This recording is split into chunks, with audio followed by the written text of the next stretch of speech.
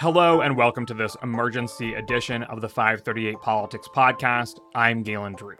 Friday morning, the Supreme Court released an opinion in the Dobbs abortion case overturning Roe v. Wade.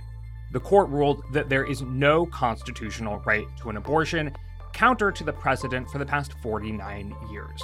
The decision was 6-3 in favor of Mississippi, with 5 of the conservatives voting to overturn Roe. Chief Justice John Roberts argued in a concurring opinion that the court could have sided with Mississippi in banning abortion after 15 weeks of pregnancy without overturning Roe altogether. Justice Samuel Alito authored the majority opinion, as was the case with the leaked draft in May. The 3 liberals on the court issued a rare 3-justice authored dissent. We're going to have weeks and months to unpack the political fallout and on-the-ground effects of this, but let's begin with the legal arguments. And here with me to do that is 538 senior writer and legal reporter Amelia Thompson DeVoe. Welcome to the podcast, Amelia. Hey, Galen. Hey, so what are the nuts and bolts of this decision? Should we call it a 5-4 decision or a 6-3 decision? And what was the reasoning on behalf of the majority? Yeah, so it's funny. I've already seen different outlets reporting this as a 6-3 decision and a 5-4 decision. And, in a sense, it's really both. So 6 of the justices, including Chief Justice John Roberts, said that Mississippi's 15-week abortion ban is constitutional. They agreed on that. What John Roberts did not agree on was that the court needed to take the next step and overturn Roe versus Wade. His view, Roberts' view, which we can talk more about in a little bit, was basically that the court doesn't have to do the most extreme thing that's possible. And in fact, under the principle of judicial restraint, shouldn't, and that there was a way to uphold the Mississippi law without actually getting rid of a 49-year precedent. Alito and the other 4 conservatives clearly did not agree, and Alito wrote a long opinion basically arguing that the constitutional right to abortion has never existed. Abortion is not protected under the Constitution. And so Roe and the ruling that came after it, Casey versus Planned Parenthood, were completely wrong. And so that there is really an obligation, you feel this sort of sense of obligation in the ruling to correct this wrong and to overturn Roe. So that's the outcome of this opinion. Roe v. Wade is overturned, and the majority opinion is that it was wrongly decided in the first place. However, the conservative justices, even beyond Roberts, disagree over what exactly this means. Of course, Kavanaugh and Thomas both wrote concurring opinions that interpreted what overturning Roe v. Wade means in different ways. So where are the cleavages amongst the conservatives at this point? You see Kavanaugh in his concurring opinion, which is just from him, so this is just representing his viewpoint, articulating some of the things that he said during the oral argument last December, which is basically this idea that, the Constitution is neutral on abortion, which means that it doesn't protect abortion, but there is also not a constitutional obligation to outlaw abortion. And that really the mistake was the courts getting into this at all. That this is an issue that the Constitution just has nothing to say about, and therefore states should be able to work this out. But he was sort of clearly trying to say, we're not making abortion illegal everywhere. He says that in so many words in the opinion. And he's making it clear that he, at least, does not think that the Constitution outlaws abortion, which is, a question that I think people were expecting to potentially come back to the Supreme Court at some point, given the speed with which this court overturned Roe. I mean, there has been a conservative majority on the court for a while. There's been a highly conservative majority on the court since 2018 when Justice Anthony Kennedy retired, but they haven't had this conservative supermajority for very long, less than 2 years, and Roe is already gone. So I think there will be a lot of questions about what comes next, both in the field of abortion and other liberal precedents. And Kavanaugh is clearly trying to sort of put some boundaries on that and to say that he at least doesn't see this stretching really far, basically into liberals' worst nightmares. And so is that sort of putting the kibosh on this idea of fetal personhood, at least for now, that a fetus is protected under the Constitution as a person and perhaps has the same rights? And I think some people were thinking that that was the next avenue that anti-abortion activists and lawmakers might pursue? I mean, there's language to that effect already in some anti-abortion statutes. So, whatever Kavanaugh wants, this is an issue that is going to be challenged and litigated.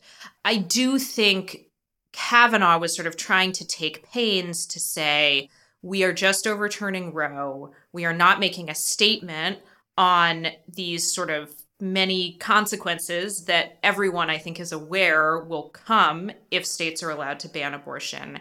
And he, it appears, does not want to signal at this moment that he wants to go further. I think it's kind of dangerous to predict where this court is going to go, because if you had asked me 4 years ago if I would be on a podcast in 2022 talking about Roe being overturned, I think I would not have taken a bet that would happen. We all kind of assumed they would take the Roberts approach and sort of slow roll this, hollow it out. We can talk about what Roberts wanted, but he basically wanted to sort of do this more slowly, to let more abortion bans come in. He wanted to get rid of a fundamental part of the Casey ruling, which came after Roe, which would make it much easier for states to ban abortion earlier in pregnancy, but it wasn't going to get rid of Roe entirely. So here we are. A lot is going to depend on what state lawmakers do and the kinds of legal challenges that are brought. But the message of Kavanaugh's concurrence, I think, is that he's trying to sort of say, we're really handing this back to the people. He's sort of trying to almost like diminish the court's responsibility in all of this. I mean, obviously the court is playing a huge role and everyone knows that. But he's sort of saying, really this isn't our issue to decide. And so we are giving it back to the people who need to be deciding it. On the other end of the spectrum from Kavanaugh or Roberts is Justice Clarence Thomas. He wrote in his concurring opinion, quote, "In future cases, we should reconsider all of this court's substantive due process precedents, including Griswold, Lawrence, and Obergefell." Those address, in that order, contraception, same-sex sex, and same-sex marriage. Is that belief held widely on the court or beyond Thomas himself? I think he only authored his concurring opinion alone. But is there any indication that there are other justices that view the world similarly? There isn't right now. I mean, Thomas wrote this opinion alone, as you suggested. And in his majority opinion, Alito actually explicitly says, we're not calling other precedents that came out of a similar line of reasoning as Roe into question, because at stake in Roe is something different. It's the state's interest in potential human life, which has a different legal weight. And so nothing we're doing in this is unsettling, the seminal ruling that gave Americans the right to contraception and the rulings you mentioned that have to do with same-sex sex and same-sex marriage. So Alito says that explicitly. And then Thomas, in his concurring opinion, is like, so I agree that this ruling is not calling into question those precedents. But guys, we really need to reconsider those precedents because they seem to rest on pretty faulty assumptions. And, it's interesting because Thomas has been in this position for years and years and years where he will write these dissents where he's proposing incredibly extreme things. And so, on the one hand, you kind of look at this and you're like, okay, this is Thomas. He's very conservative. He has idiosyncratic views. He's not speaking for the other conservatives. No one else signed on to his opinion. On the other hand, Thomas and Alito, not too far in the past, were staking out this position way on the right of the court, where they were complaining about how the other conservative justices weren't moving fast enough, and they were dissenting when Justice Anthony Kennedy would switch over to the liberals. And now we're in a situation where Alito just wrote a majority opinion overturning Roe. And yesterday, Thomas wrote the majority opinion in a really big case expanding the reach of the Second Amendment and the right to bear arms. So while I do think, people who read that Thomas opinion and freak out and say the court is coming for Obergefell and they're coming for birth control tomorrow, I think that's an overreaction. I kind of wouldn't downplay anything that Thomas says right now, because clearly this idea is in the air. And it's something that Thomas cares enough about to have written this opinion. And he is in a position on the court that he didn't used to be in. He's much more influential than he used to be. And so, I don't think this is going to happen tomorrow or next year. There isn't evidence that the other conservatives are like, let's go get all of these other precedents. We think they're wrong. But that doesn't mean that we won't be in a situation in the not too distant future where we're talking about potential challenges to those. Okay, so that is where the conservatives sit. Of course, the liberals disagreed vehemently. Ultimately, their dissent has little bearing on the law of the land, but what did they have to say? So they authored their dissenting opinion together, which is pretty rare, and it shows the depth of their concern and anger about this opinion. Ultimately, there are only 3 of them. They're in a serious minority. But their dissent was basically saying, this is a huge deal. This is the removal of a fundamental right as they see it, and that it's going to have really serious consequences. There's one quote from the beginning of the dissent that stands out. They said, the decision says that from the very moment of fertilization, a woman has no rights to speak of. A state can force her to bring a pregnancy to term, even at the steepest personal and familial costs. So that's very extreme language. That is saying essentially that the Supreme Court is allowing states to force women to bear children. So that's kind of where they're at. That's the state of the Supreme Court right now. And, even in Alito's majority opinion, clearly the justices are very upset with each other. He spent a lot of the majority opinion sort of going after arguments that were made in the dissent. And we saw something similar in yesterday's guns ruling. So this is a deeply, deeply divided court. Today's podcast is brought to you by Shopify. Ready to make the smartest choice for your business? Say hello to Shopify, the global commerce platform that makes selling a breeze. Whether you're starting your online shop, opening your first physical store, or hitting 1 million orders, Shopify is your growth partner. Sell everywhere with Shopify's all-in-one e-commerce platform and in-person POS system. Turn browsers into buyers with Shopify's best converting checkout, 36% better than other platforms. Effortlessly sell more with Shopify Magic, your AI-powered all-star. Did you know Shopify powers 10% of all e-commerce in the US and supports global brands like Allbirds, Rothy's, and Brooklinen? Join millions of successful entrepreneurs across 175 countries, backed by Shopify's extensive support and help resources. Because businesses that grow, grow with Shopify. Start your success story today.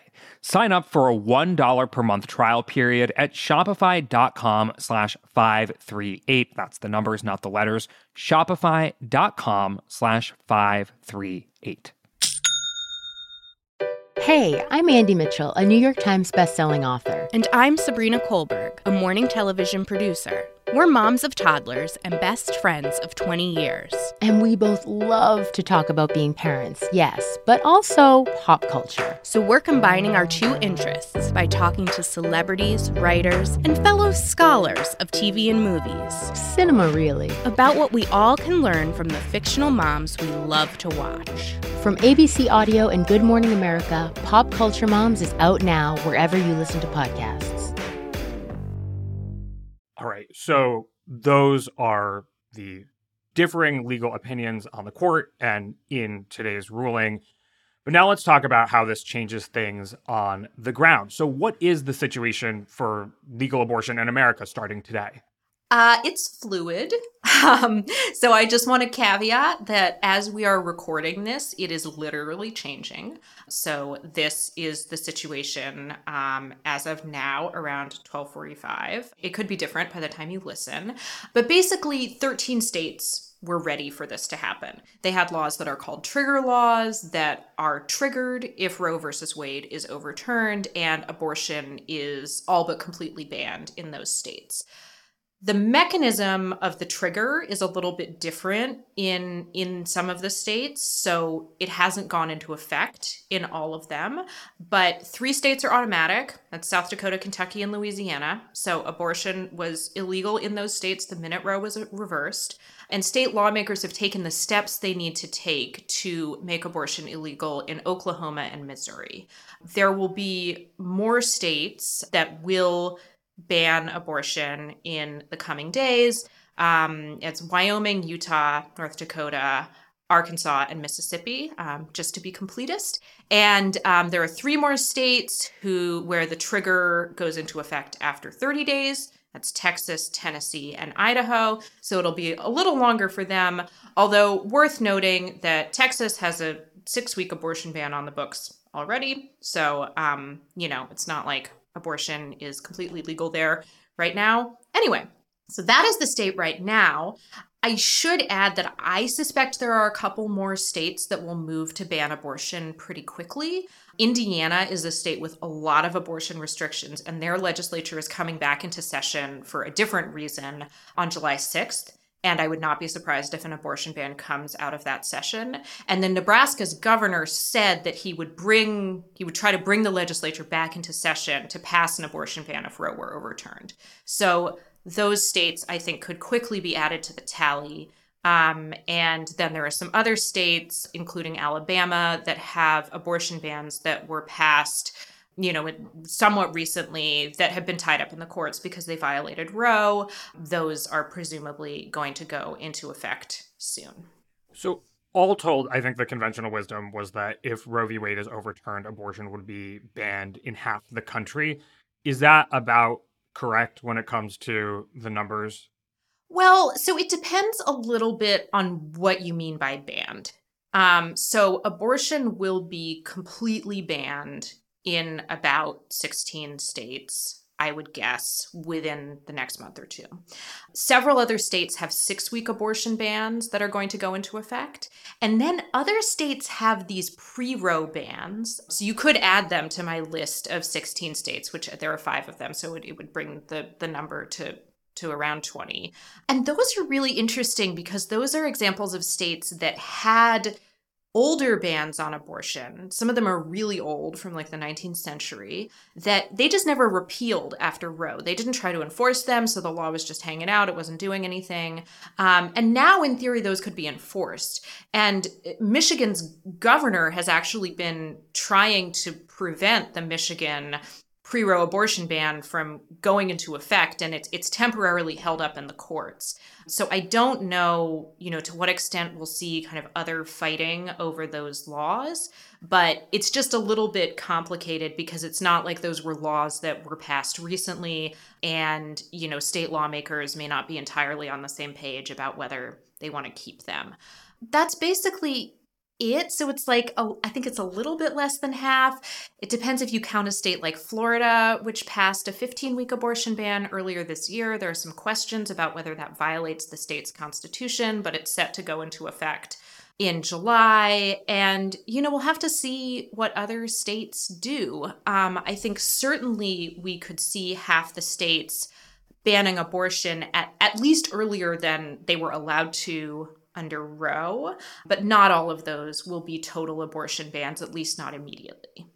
And we'll also, over the coming months, see if in Republican-controlled states like Florida, that 15-week abortion ban stands, and if lawmakers or activists in the states want to ban it earlier. I know, looking at public opinion, that in Florida that wouldn't be super popular, but I think it's still an open question for Republicans in also places like Arizona. I know Glenn Youngkin in Virginia suggested that he'd be bringing forth a 15-week abortion ban.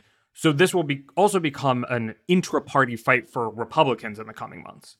Totally. And I think it's going to be really interesting because if you look at the polling, something like a 15-week abortion ban is much more popular than a total abortion ban. I mean, some of the laws, many of the bans that are going into effect right now have almost no exceptions. They don't even have exceptions for rape and incest. And that's really unpopular. There are very, very few Americans, between 10 and 15%, that want abortion to be banned in all cases. But that's really where some states are moving. But I think there has been some hesitation among Republican lawmakers in some states, like more purple states, to go all the way. We saw that with Florida and Arizona both passing 15-week abortion bans earlier this year when, you know, other states were passing 6-week abortion bans, like the one that went into effect in Texas last fall. And it seemed like, you know, we could be seeing a wave of Texas copycat laws. And instead we saw some Texas copycat laws, but also some 15-week abortion bans.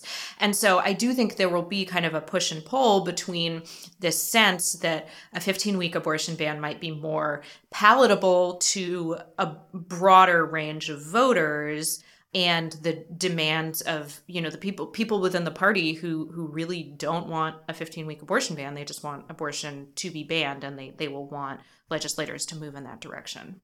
Yeah, we've started talking a bit about public opinion here, and, you know, Alito took pains to write, you know, public opinion shouldn't have bearing on the court. We shouldn't be worried about the political fallout of our decisions. But of course, beyond the steps of the Supreme Court, that will all matter for politics, for, you know, what laws actually end up getting passed. We have talked almost ad nauseum on this podcast about how polling on abortion is complicated because people answer the questions differently depending on how you ask them, depending on whether you bring up Roe, the precedent, or whether you just ask about a number of weeks. What can we say about how this opinion compares to public opinion? Well, most Americans, a majority of Americans, have consistently said they do not want the court to overturn Roe versus Wade. You know, it's not like an overwhelming majority. It's, you know, around 60-65%. So in that sense, this is not a popular move. I will add that I don't think most Americans know what Roe did. I see that question as more about, do you want to keep the status quo on abortion? Which, again, the Supreme Court is changing. So, you know, there could definitely be fallout. But it is complicated because, you know, the states that are implementing bans are more conservative states. So there is the possibility that there actually is more appetite among those voters to have more restrictive abortion laws. And when you ask Americans about something like a 15-week abortion ban, it is more popular. And I mean, I put an asterisk on that because, as you were saying, like, Americans just do not know much about abortion, and their responses to poll questions are often contradictory. But, you know, I do think that this has the potential to spark the kind of backlash that we would not have seen from the ruling that Roberts wanted, where they just upheld the 15-week ban but didn't go further, simply because the laws that are being passed in states already in response to Roe being overturned are so extreme and really outside the mainstream of what people want. Yeah, I mean, looking at some of the polling from Gallup, they ask about specific trimesters. And so, you know, 60% of Americans say that they think abortion should be mostly legal in the first trimester, 28% in the second trimester, and only 13% in the third trimester. Of course, Americans also, a majority of them, said that they wanted to uphold Roe v. Wade. Roe v. Wade protected abortion until fetal viability, essentially, or with the Casey add-on, until fetal viability, which is beyond the first trimester. So on one hand, they were maybe saying they want abortion to be more restricted than it had been, and so would, like, in a technical way, be in support of overturning Roe v. Wade, but in a practical sense of, do you want it overturned or not? The answer was no. At this point, like, do those distinctions matter, or does this sort of trigger a backlash just almost in a symbolic way? Yeah, I mean, this is one of the only rulings that most Americans know. It's a huge symbolic move to overturn Roe. And so, I think this is going to provoke a response that we don't normally see to Supreme Court opinions.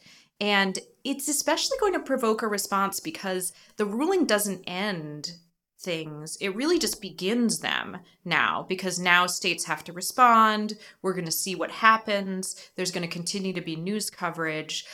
And so, I think like the weight of what's happening will have a big impact. The question is just what that impact is and what it drives people to do. There have been questions about whether it will motivate Democrats to vote in the midterms, whether it will shake up some of the big midterm races. There are some differences of opinion on the 538 staff about how likely this is to be a really big game changer in the midterms.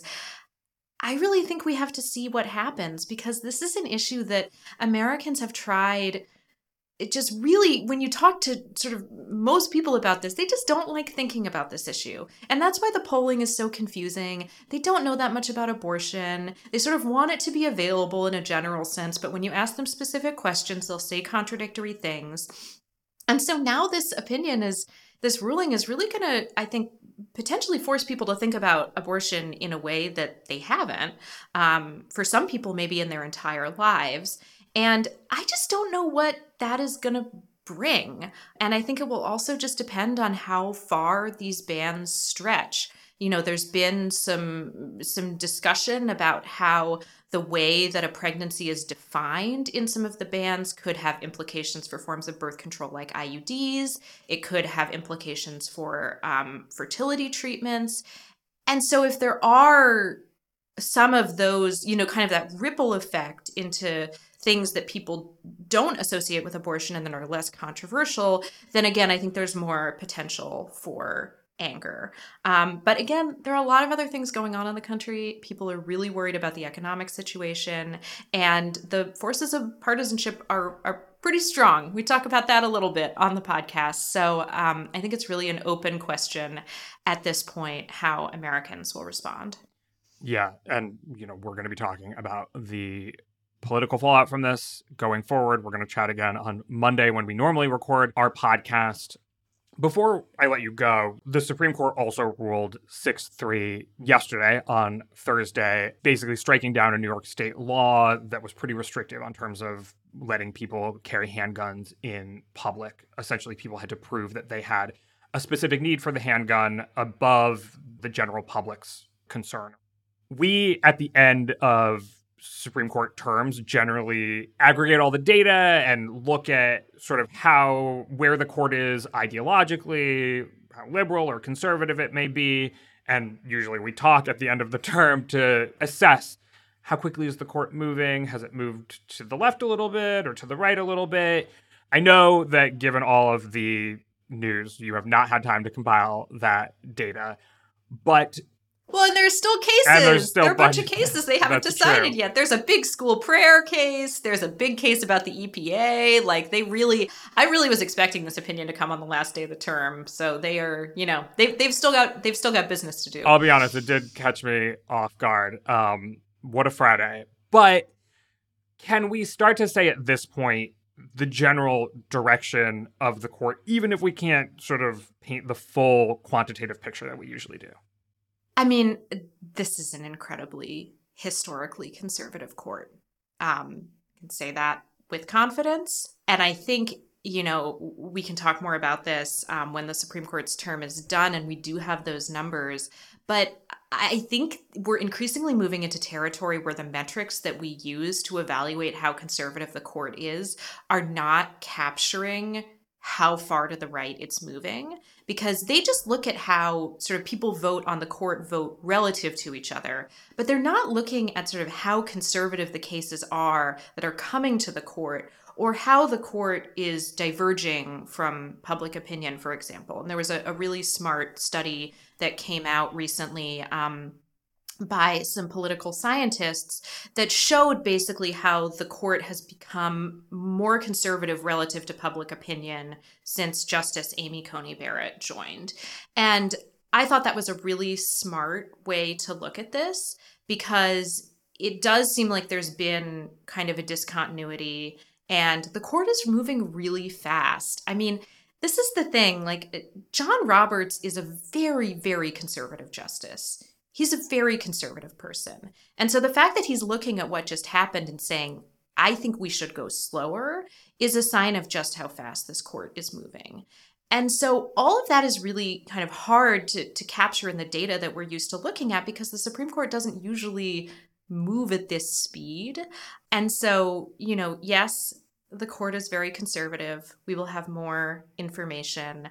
But I think one of my big takeaways from the ruling today was just that, this is no longer John Roberts' court. This is the ruling that will define probably, well, I mean, who knows what's going to happen, but this is a ruling that will be one of the defining opinions of his tenure. And he did not think it should have happened the way it did. And that is a big statement about how conservative his colleagues are and where they're taking the court. All right, well, let's leave things there and pick them back up on Monday. But for now, thank you so much, Amelia. Thanks, Galen. My name is Galen Druk. Tony Chow is in the virtual control room. Chadwick Matlin is our editorial director, and Emily Vineski is our intern. You can get in touch by emailing us at podcast@538.com. You can also, of course, tweet at us with any questions or comments. If you're a fan of the show, leave us a rating or a review in the Apple Podcast Store, or tell someone about us. Thanks for listening, and we will see you soon.